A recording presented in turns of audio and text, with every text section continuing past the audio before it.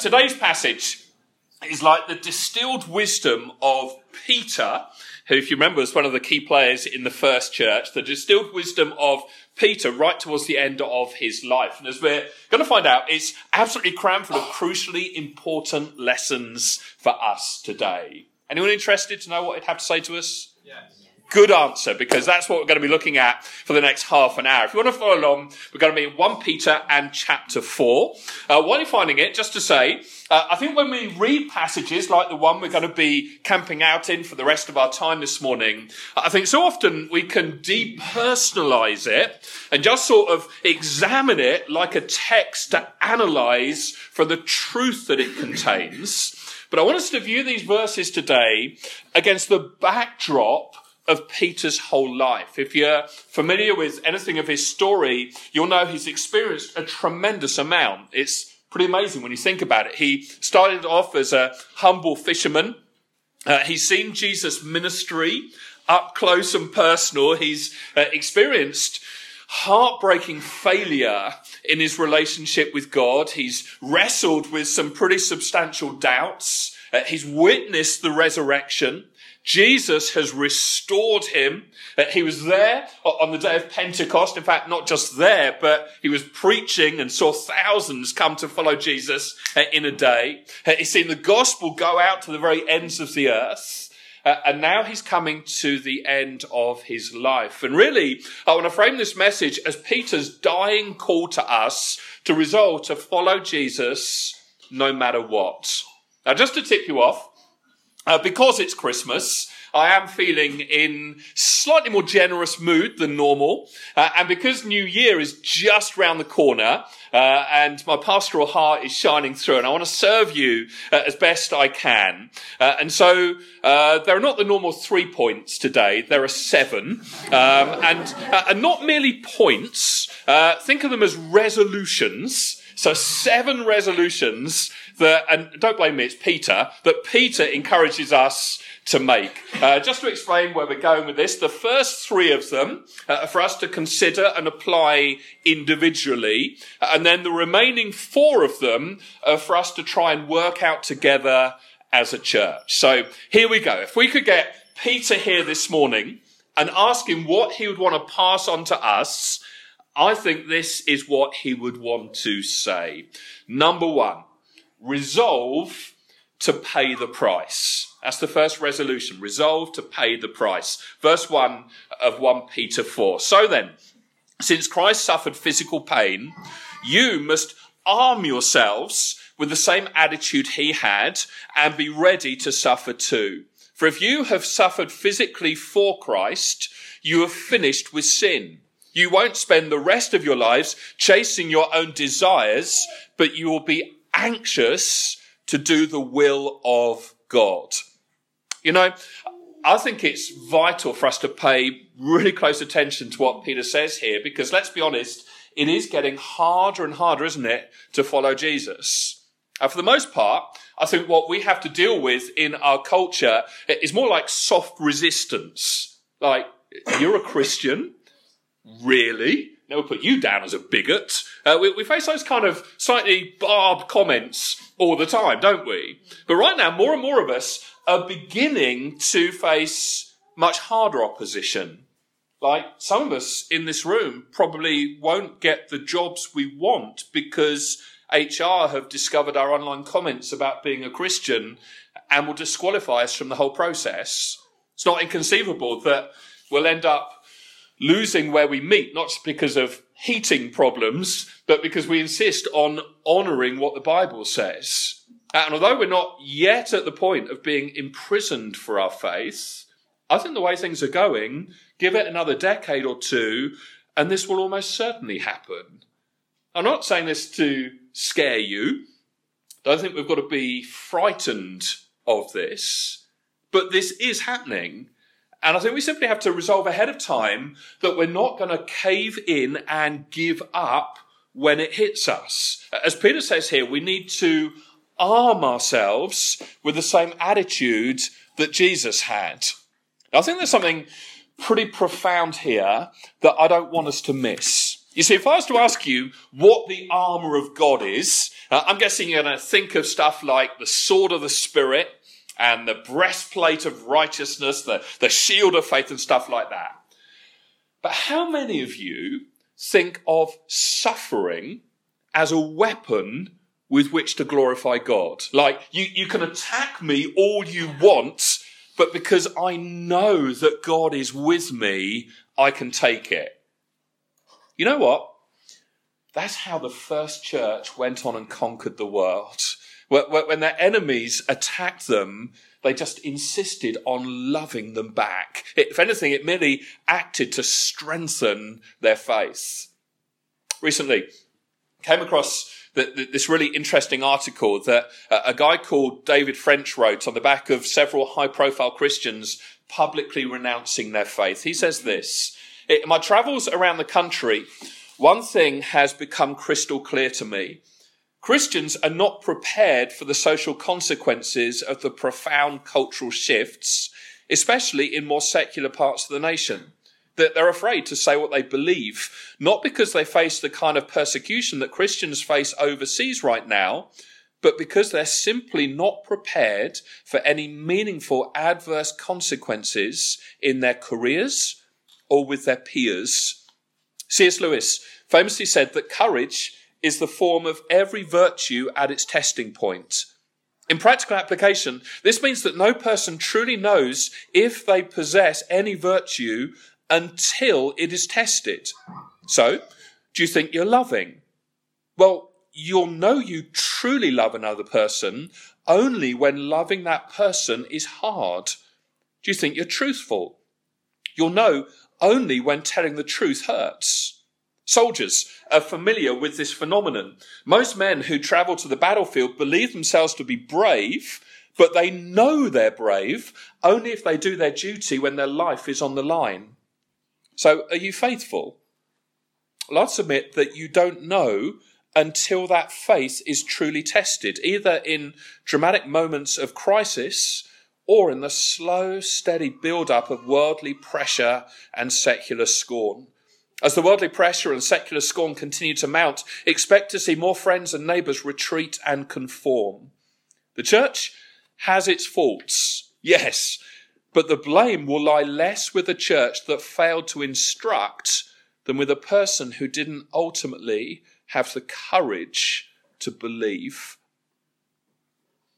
So first things first, you've got to understand you will be misunderstood, you will be mistreated as a Christian, and I'd humbly suggest that is actually a good thing if it tests your faith and shows it to be real. But that's only ever going to happen if you courageously resolve ahead of time to pay the price. That's the first resolution. Here's the second one. Resolve not to squander your life. Resolve not to squander your life. Verse 3, you've had enough in the past of the evil things that godless people enjoy, their immorality and lust, their feasting and drunkenness and wild parties, and their terrible worship of idols. You know what? As Peter lists those different negative behaviours, I'm reading it and I'm feeling pretty encouraged. Want to know why? It's because it says that there are people that used to live like this that Jesus has rescued and brought into the church. So if you are here today and you've ever wrestled with lust or this time of year overeating or drunkenness or wild parties or terrible idolatry or any other kind of immorality, and you think you could never be free of this stuff, or that God could never love you or use you because of this stuff, or perhaps you struggle with feelings of guilt and condemnation and shame, I think the message here is you really don't have to. I mean, the early church was full of people who had committed all of those sins. But remember how throughout this letter, Peter keeps coming back and saying, you are holy, you are special, you are chosen. You are the people of God. That right there is the stunning stunning power of grace to reach us and welcome us and embrace us and change us. But that being said, Peter then goes on to say, once this has happened, whatever you do, do not go back. Don't go back. You've spent enough time in the past living like this. And then he lists these things he doesn't want us to go back to. Things like immorality, which is essentially an attitude of the heart that says, I'm just not going to bother restraining myself or trying not to anymore. And things like lust, which is like this conscious turning over of the heart to chase after whatever it wants. Things like feasting and drunkenness and wild parties. I don't know about you, but maybe it's just the way my mind works, but I find it interesting that Peter frames all of these other sins around this term terrible idol worship. You see, I think when we think of this stuff like lust and getting drunk and wild parties, we perhaps would be willing in this context to accept that they are probably sinful. But Peter here seems to be saying that it actually goes way deeper than that. He says, you are not merely doing what you want, you are actually a slave to an idol. Just like we have these liturgies and spiritual disciplines and practices that we participate in, much as we are this morning, to shape us hopefully more and more into the image of Jesus, these sinful behaviours listed in this passage aren't just neutral. They're actually like liturgies to idols that deform us out of the image of Christ. And Peter's saying, because your behaviour is so important in your spiritual formation and development, and because this is the stuff you used to do, and you've come to your senses, you know what an empty way of life it was, Peter would say, I'm urging you, you've spent enough time in the past doing this. It's time now for you to be holy. So won't you resolve not to squander your life any longer? That's the second thing. Here's the third one. Resolve to prepare for eternity. Verse 4. Of course, your former friends are surprised when you no longer plunge into the flood of wild and destructive things they do. And so they slander you. Now let's be honest. Show of hands. How many of you love having abuse heaped on you? None of us do. Which is why I think we need to be prepared for it so that we're not thrown or surprised when it comes. And we also need to remember that we're not experiencing anything that Jesus himself didn't experience. Let me just unpack that a bit. I believe part of the call to be misunderstood and slandered and to suffer for our faith is in the midst of it to know more and more of the joy of participating in deeper fellowship with Jesus. I think that's possible as we experience pain and suffering and difficulty. There is a way in the midst of it for us to find Jesus even more. Think about it. Can we agree? I think we're on reasonable safe ground here, but can we agree that Jesus is the greatest man who ever lived? I mean, Nath, you're on the page there, but can we agree on that? Can we agree on that? I mean, he loved like nobody loved. He told the truth with such conviction and compassion.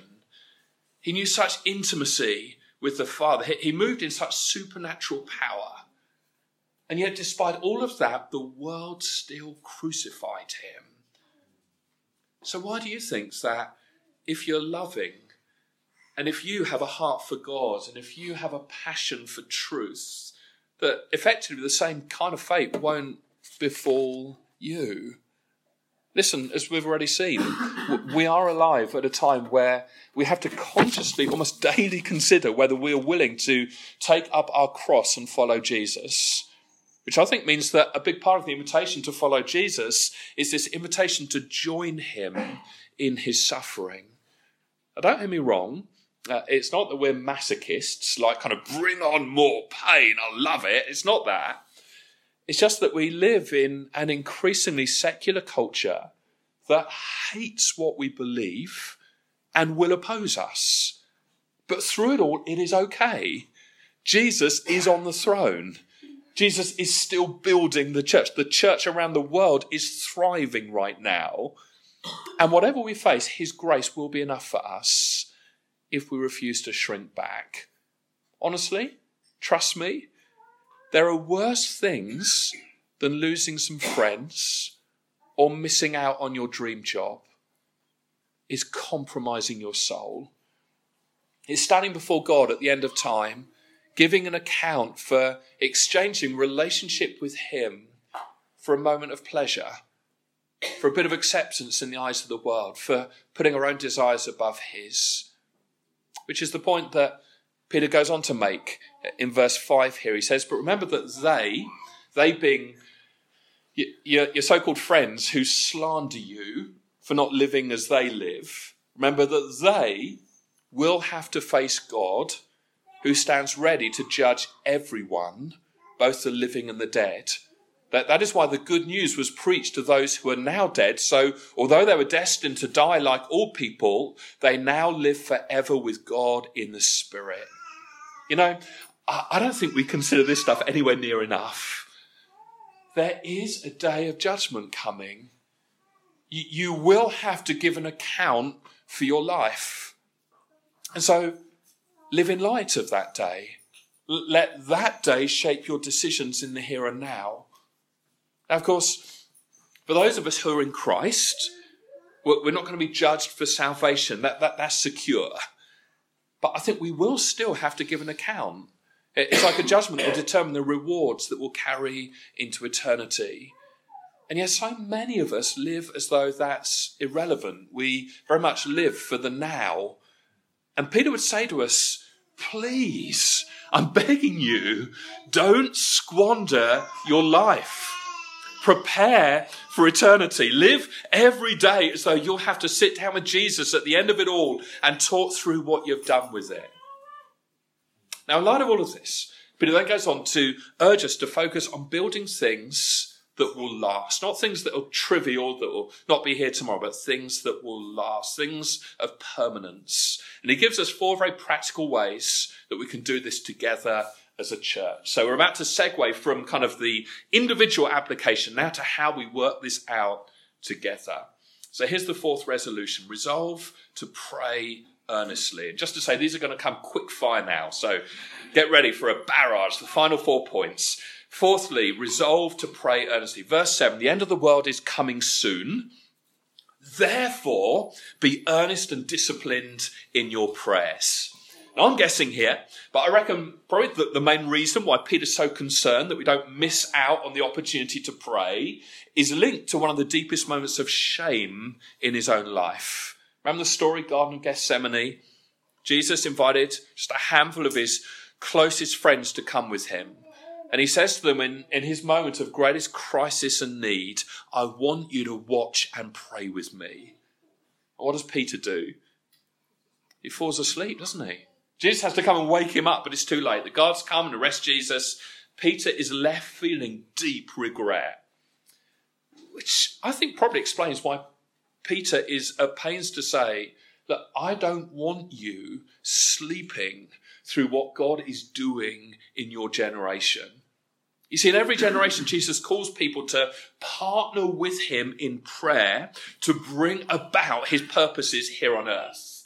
You know, right now, Jesus is scouring this room. He's looking for people that he can share more of his heart with, people he can shape history through, people who realize that his presence is the primary thing, the first thing, and they prioritize their whole lives around that. And so I want to strongly encourage you to prioritize gathering to pray together. In the words of a guy called David Fritsch, do not despise your small prayer gatherings. He goes on to say, every major revival has its origins with a small band of intercessors faithfully crying out.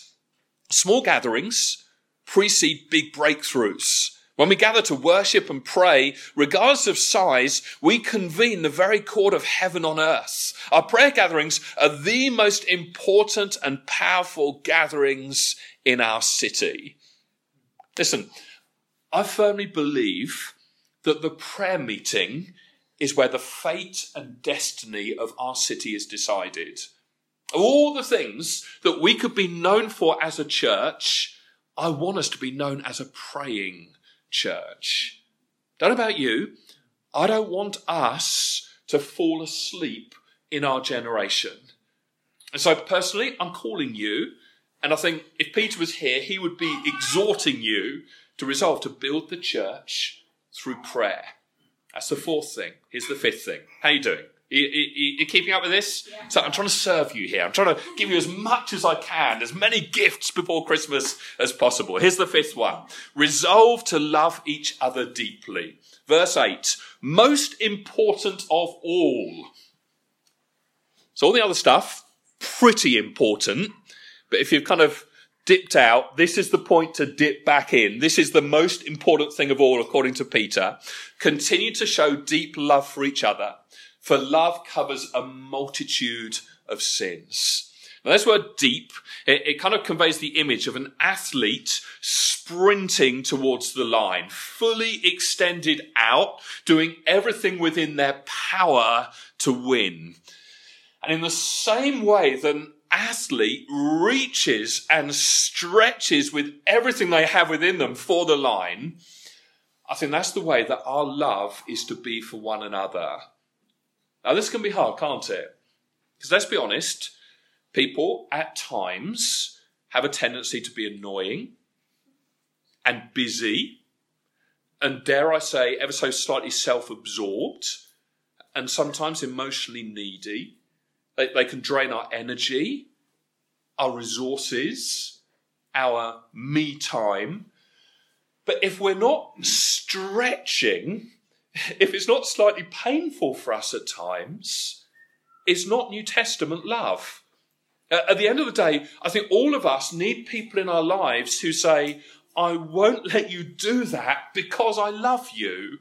I'm going to say the hard thing to you because I love you so much. But through it all, I'm staying fiercely loyal to you because at the end of the day, I love you. Which is easier said than done, because we live in a society, don't we, of contracts, not covenants. We're always on the lookout for the best deal with the least commitment. But I think what we need most is this deep, fundamental love for one another. Here's why. All these other negative practices that Peter lists here in this passage, if you look at them and think about them, they're pretty much all centred on the self, aren't they? Things like immorality and lust, feasting, drunkenness, wild parties. All of those sorts of things are about you. But love isn't so much about you as about others. The way of the world is extracting for self-pleasure. The church is built as we give ourselves on behalf of others. So let's resolve, most importantly of all, to love each other deeply. Here's the sixth thing. Resolve to be cheerful in your hospitality. Verse 9, cheerfully, or as some versions put it, without grumbling, share your home with those who need a meal or a place to stay.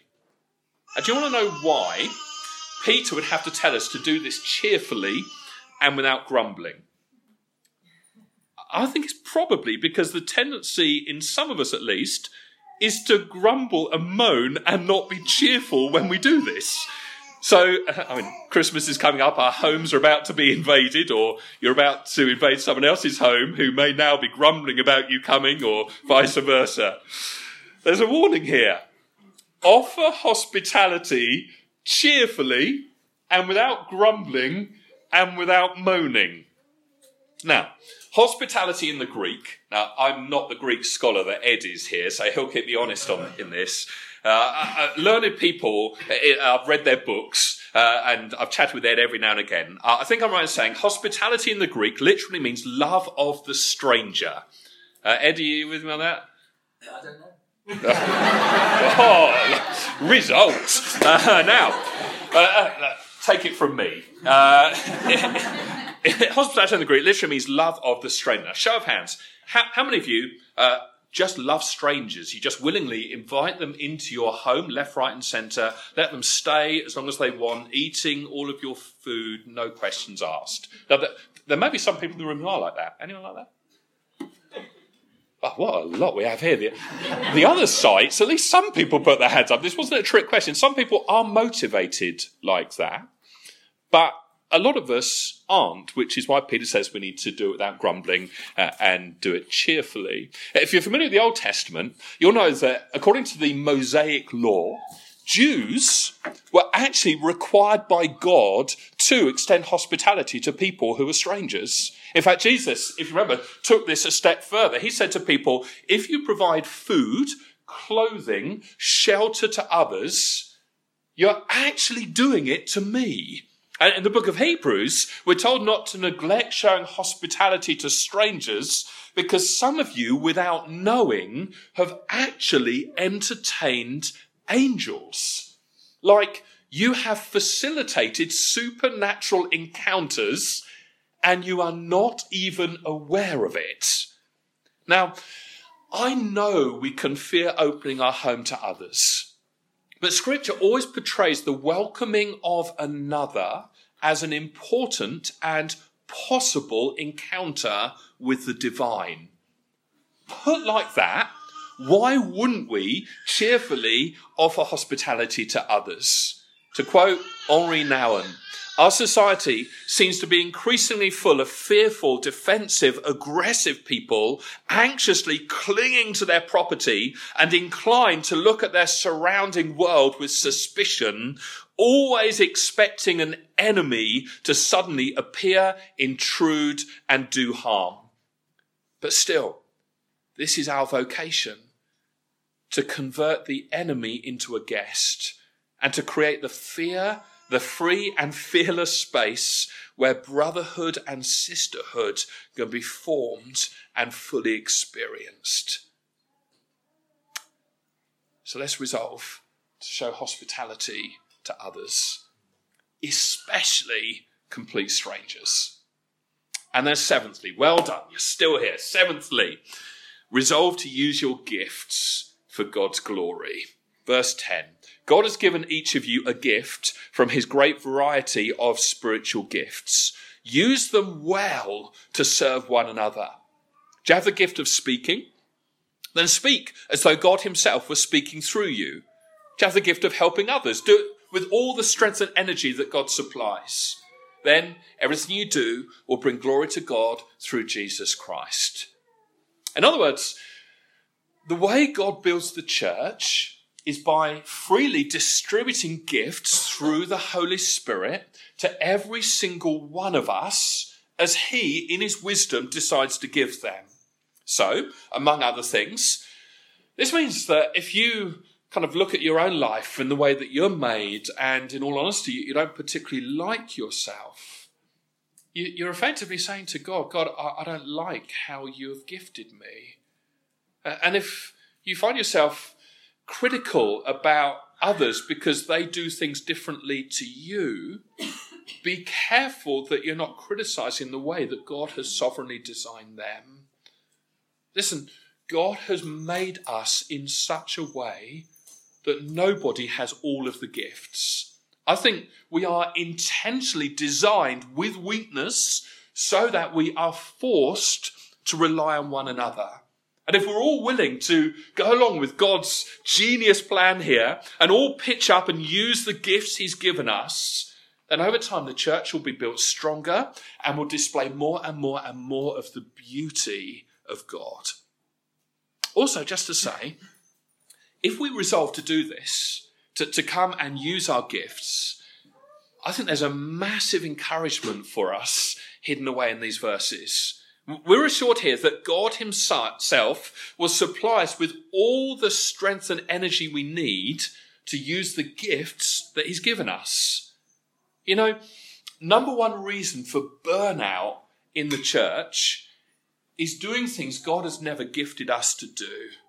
But if you do what God has gifted you to do, and in the midst of it, draw on the strength he has for you, you may be physically tired, but your spirit will be on fire. So we've got to find our gifts and use them. And as we resolve to do that, there'll be power from God for us. And if that isn't your experience, learn not to rely on yourself, but to rely on God and find him in the midst of your serving and draw strength from him, because his strength is enough for us.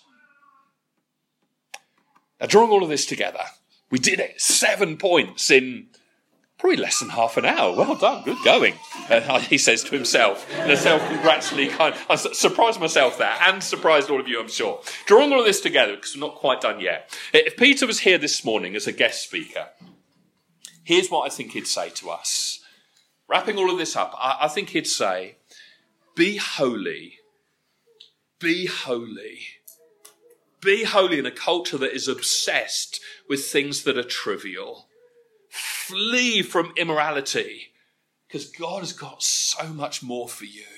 There's freedom, there's peace, there's joy, there's grace in abundance for you.